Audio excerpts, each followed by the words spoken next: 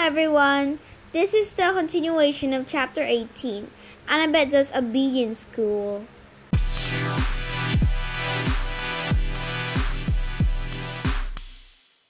Panic closed up my throat. What was I doing here? These people around me, they were dead. Annabeth grabbed hold of my hand. Under more normal circumstances, this wouldn't embarrass me, but I understood how she felt. She wanted reassurance that somebody else was alive in this boat. I found myself muttering a prayer, though I wasn't sure who I was praying to. Down here, only one God mattered, and he was the one I had to come to confront. The shoreline of the underworld came into view. Craggy rocks and black volcanic sand stretched inland about 100 yards to the base of a high stone wall, which marched off in either direction as far as we could see. A sound came from somewhere nearby in the green gloom, echoing off the stones, the howl of a large animal. "Ultra-Phrase is hungry," Charon said. His smile turned skeletal in the greenish light. "Bad luck for you, godlings." The bottom of our boat slid into the black sand. The dead began to disembark, a woman holding a little girl's hand, an old man and an old woman hobbling along arm in arm. A boy no older than I was, shuffling silently along in his gray robe. Karen said, "I'd wish you luck, mates, but there isn't any down here. Mind you, don't forget to mention my pay raise." He counted our golden coins in his pouch and took up his pole and warbled something that sounded like Barry Manilow's song as he ferried empty barge back across the river. We followed the spirits up well-worn path. I wasn't sure what I was expecting.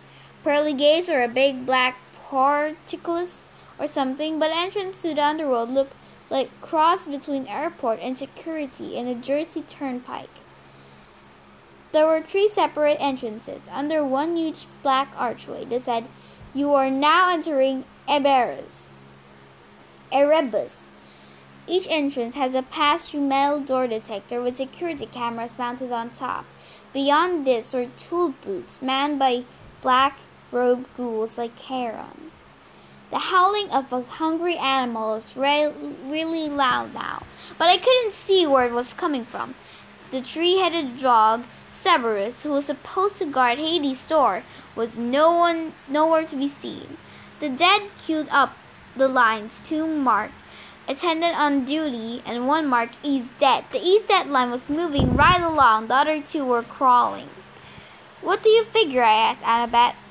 "The fast line must go straight to the asphalt fields," she said. "No contest. They don't want to risk judgment from the court because it might go against them." "There's a court for dead people?" "Yeah, 3 judges. They switch around who sits on the bench. King Minos, Thomas Jefferson, Shakespeare, people like that. Sometimes they took a life and decide that a person needs a special reward. The fields of Elysium. Sometimes they decide on punishment. But most people, well, they just live. Nothing special, good or bad, so they go to the asphalt fields." "And do what?" Grover said. "Imagine standing on a wheat field in Kansas forever." "Harsh," I said. "Not as harsh as that," Grover muttered. "Look." A couple of black-robed ghouls had pulled aside one spirit and were frisking him at the security desk. The face of the dead man looked vaguely familiar. "He's the preacher who made the news, remember?" "Oh, yeah, I did remember now. We'd see him on TV a couple times at Nancy Academy dorm. It was this annoying televangelist from upstate New York who'd raised millions of dollars for orphanages and got caught spending the money on stuff for his mansion, like gold-plated toilet seats and an outdoor putt-putt golf course. He died in a police chase when his Lamborghini for the Lord went off the cliff." I said, "What are they doing to him?" "Special punishment from Hades," Grover guessed. "The really bad people get his personal attention as soon as they arrive. The kindly ones will set up internal torture for him. The thought of the Furies made me shudder. I realized I was in their home territory now. All Mrs. Dodds would be licking her lips with anticipation. But if he's a preacher, I said, and he believes in a different hell. Grover shrugged. Who says that seeing this place is the way we're seeing it? Humans see what they want to see.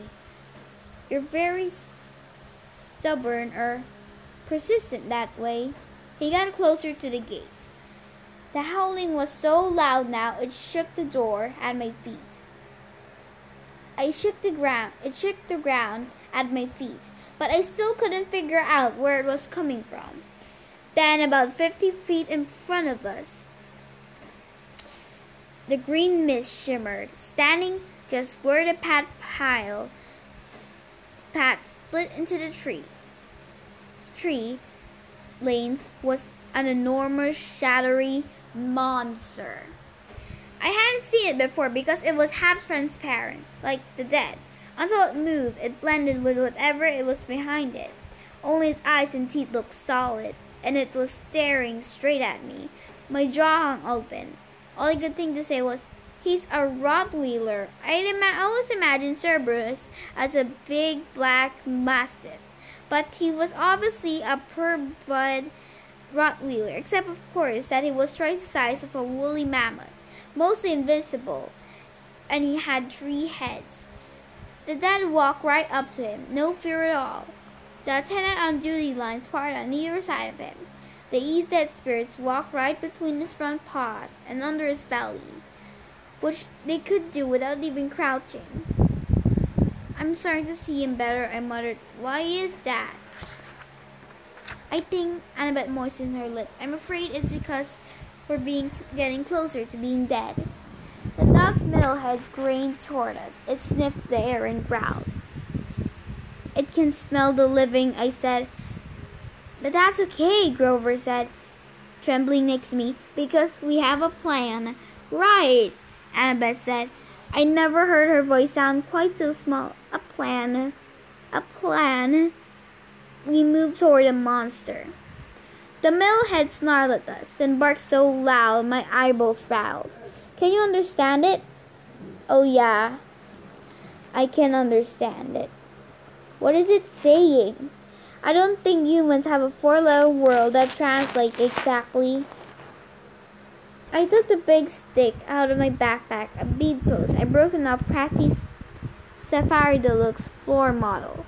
I held it up and tried to channel happy dog talks towards Cerberus. Upflow commercials, cute little puppies, fire hydrants. I tried to smile like I wasn't about to die. Hey, big fella, I called up. I bet they don't play with you much. Growl! Growl! Good boy, I said weakly. I waved the stick. The dog's middle head followed the movement. The other 2 heads strained their eyes on me, completely ignoring the spirits. I had Cerberus' undivided attention. I wasn't sure that was a good thing. Fetch! I threw the stick into the gloom. A good solid throw. I heard it go kerploosh in the river Styx. Cerberus glared at me, unimpressed. His eyes were baleful and cold. So much for the plan. Cerberus was now making a new kind of growl, deeper down his 3 throats. Grover said. Percy? Yeah? I just thought you'd want to know. Yeah? Cerberus, he's saying we got 10 seconds to pray to the god of our choice. After that, well, he's hungry. Wait, Annabeth said. He would start riffling through her pack. Uh-oh, I thought.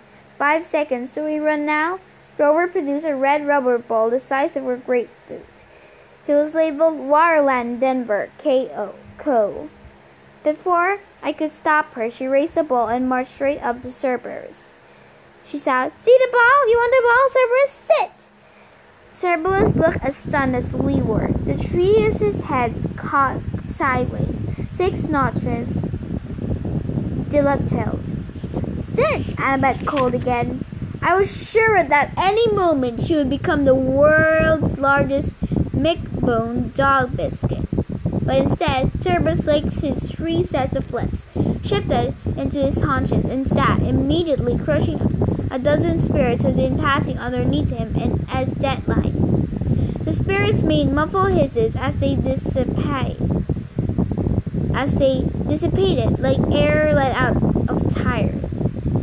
Annabeth said, "Good boy!" She threw Cerberus the ball. He caught it in middle mouth. It was barely big enough for him to shoot, and the other heads started snapping at the middle, trying to get the new toy. "Drop it!" Annabeth ordered. And Cerberus' heads stopped fighting and looked at her, the ball wedged between two of his teeth, like a tiny piece of gum. He made a loud, scary whimper, then dropped the ball, now slimy, and bit it nearly in half at Annabeth's feet. "Good boy!" She picked up the ball, ignoring the monster's spit over it. He turned toward us. "Go now! Ease that line! It's faster!" I said, "But now!" she ordered, in the same tone she was using on the dog. Grover and I inched forward wildly. Cerberus started to growl. "Stay!" Annabeth ordered the monster. "If you want the ball, stay!" Cerberus whimpered, but he stayed where he was. "What about you?" I asked Annabeth as we passed her. "I know what I'm doing, Percy," she muttered. "At least I'm pretty sure." Grover and I walked between the monster's legs. "Please, Annabeth," I prayed. "Don't tell him to sit again." We made it through. Cerberus wasn't any less scary looking from the back. Annabeth said, "Good dog!" She held up the tattered red ball and promptly came to the same conclusion I did. If she rewarded Cerberus, there'd be nothing left for another trick. She threw the ball anyway. The monster's left mouth immediately snatched it up, only to be attacked by the middle head, while the right head moaned in protest. While the monster was distracted, Annabeth walked briskly under its belly and joined us at the metal detector. "How did you do that?" I asked her, amazed. "Obedience school," she said breathlessly, and I was sure surprised to see there were tears in her eyes.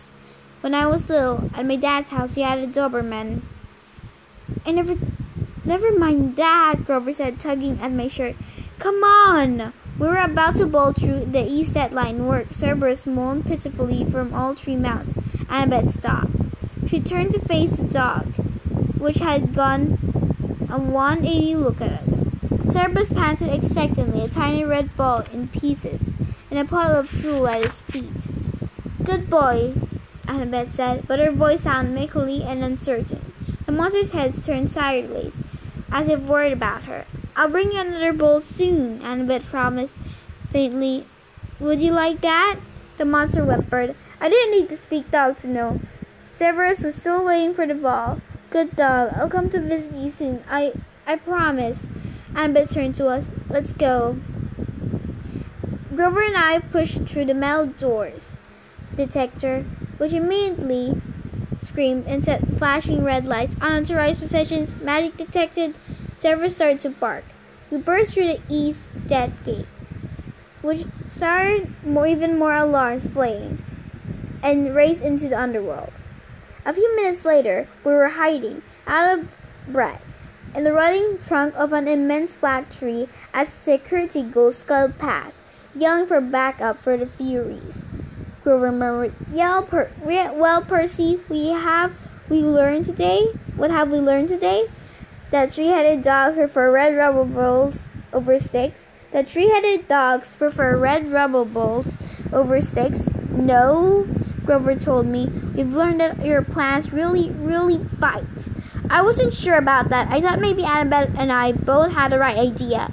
Even here in the underworld, everybody, even monsters, need a little attention once in a while. I thought about that as we waited for the ghouls to pass. I pretended not to see Annabeth wipe a tear from her cheek, as she listened to the mournful keening of Cerberus in the distance, longing for his new friend. That is the end of Chapter 18. Please stay tuned for Chapter 19.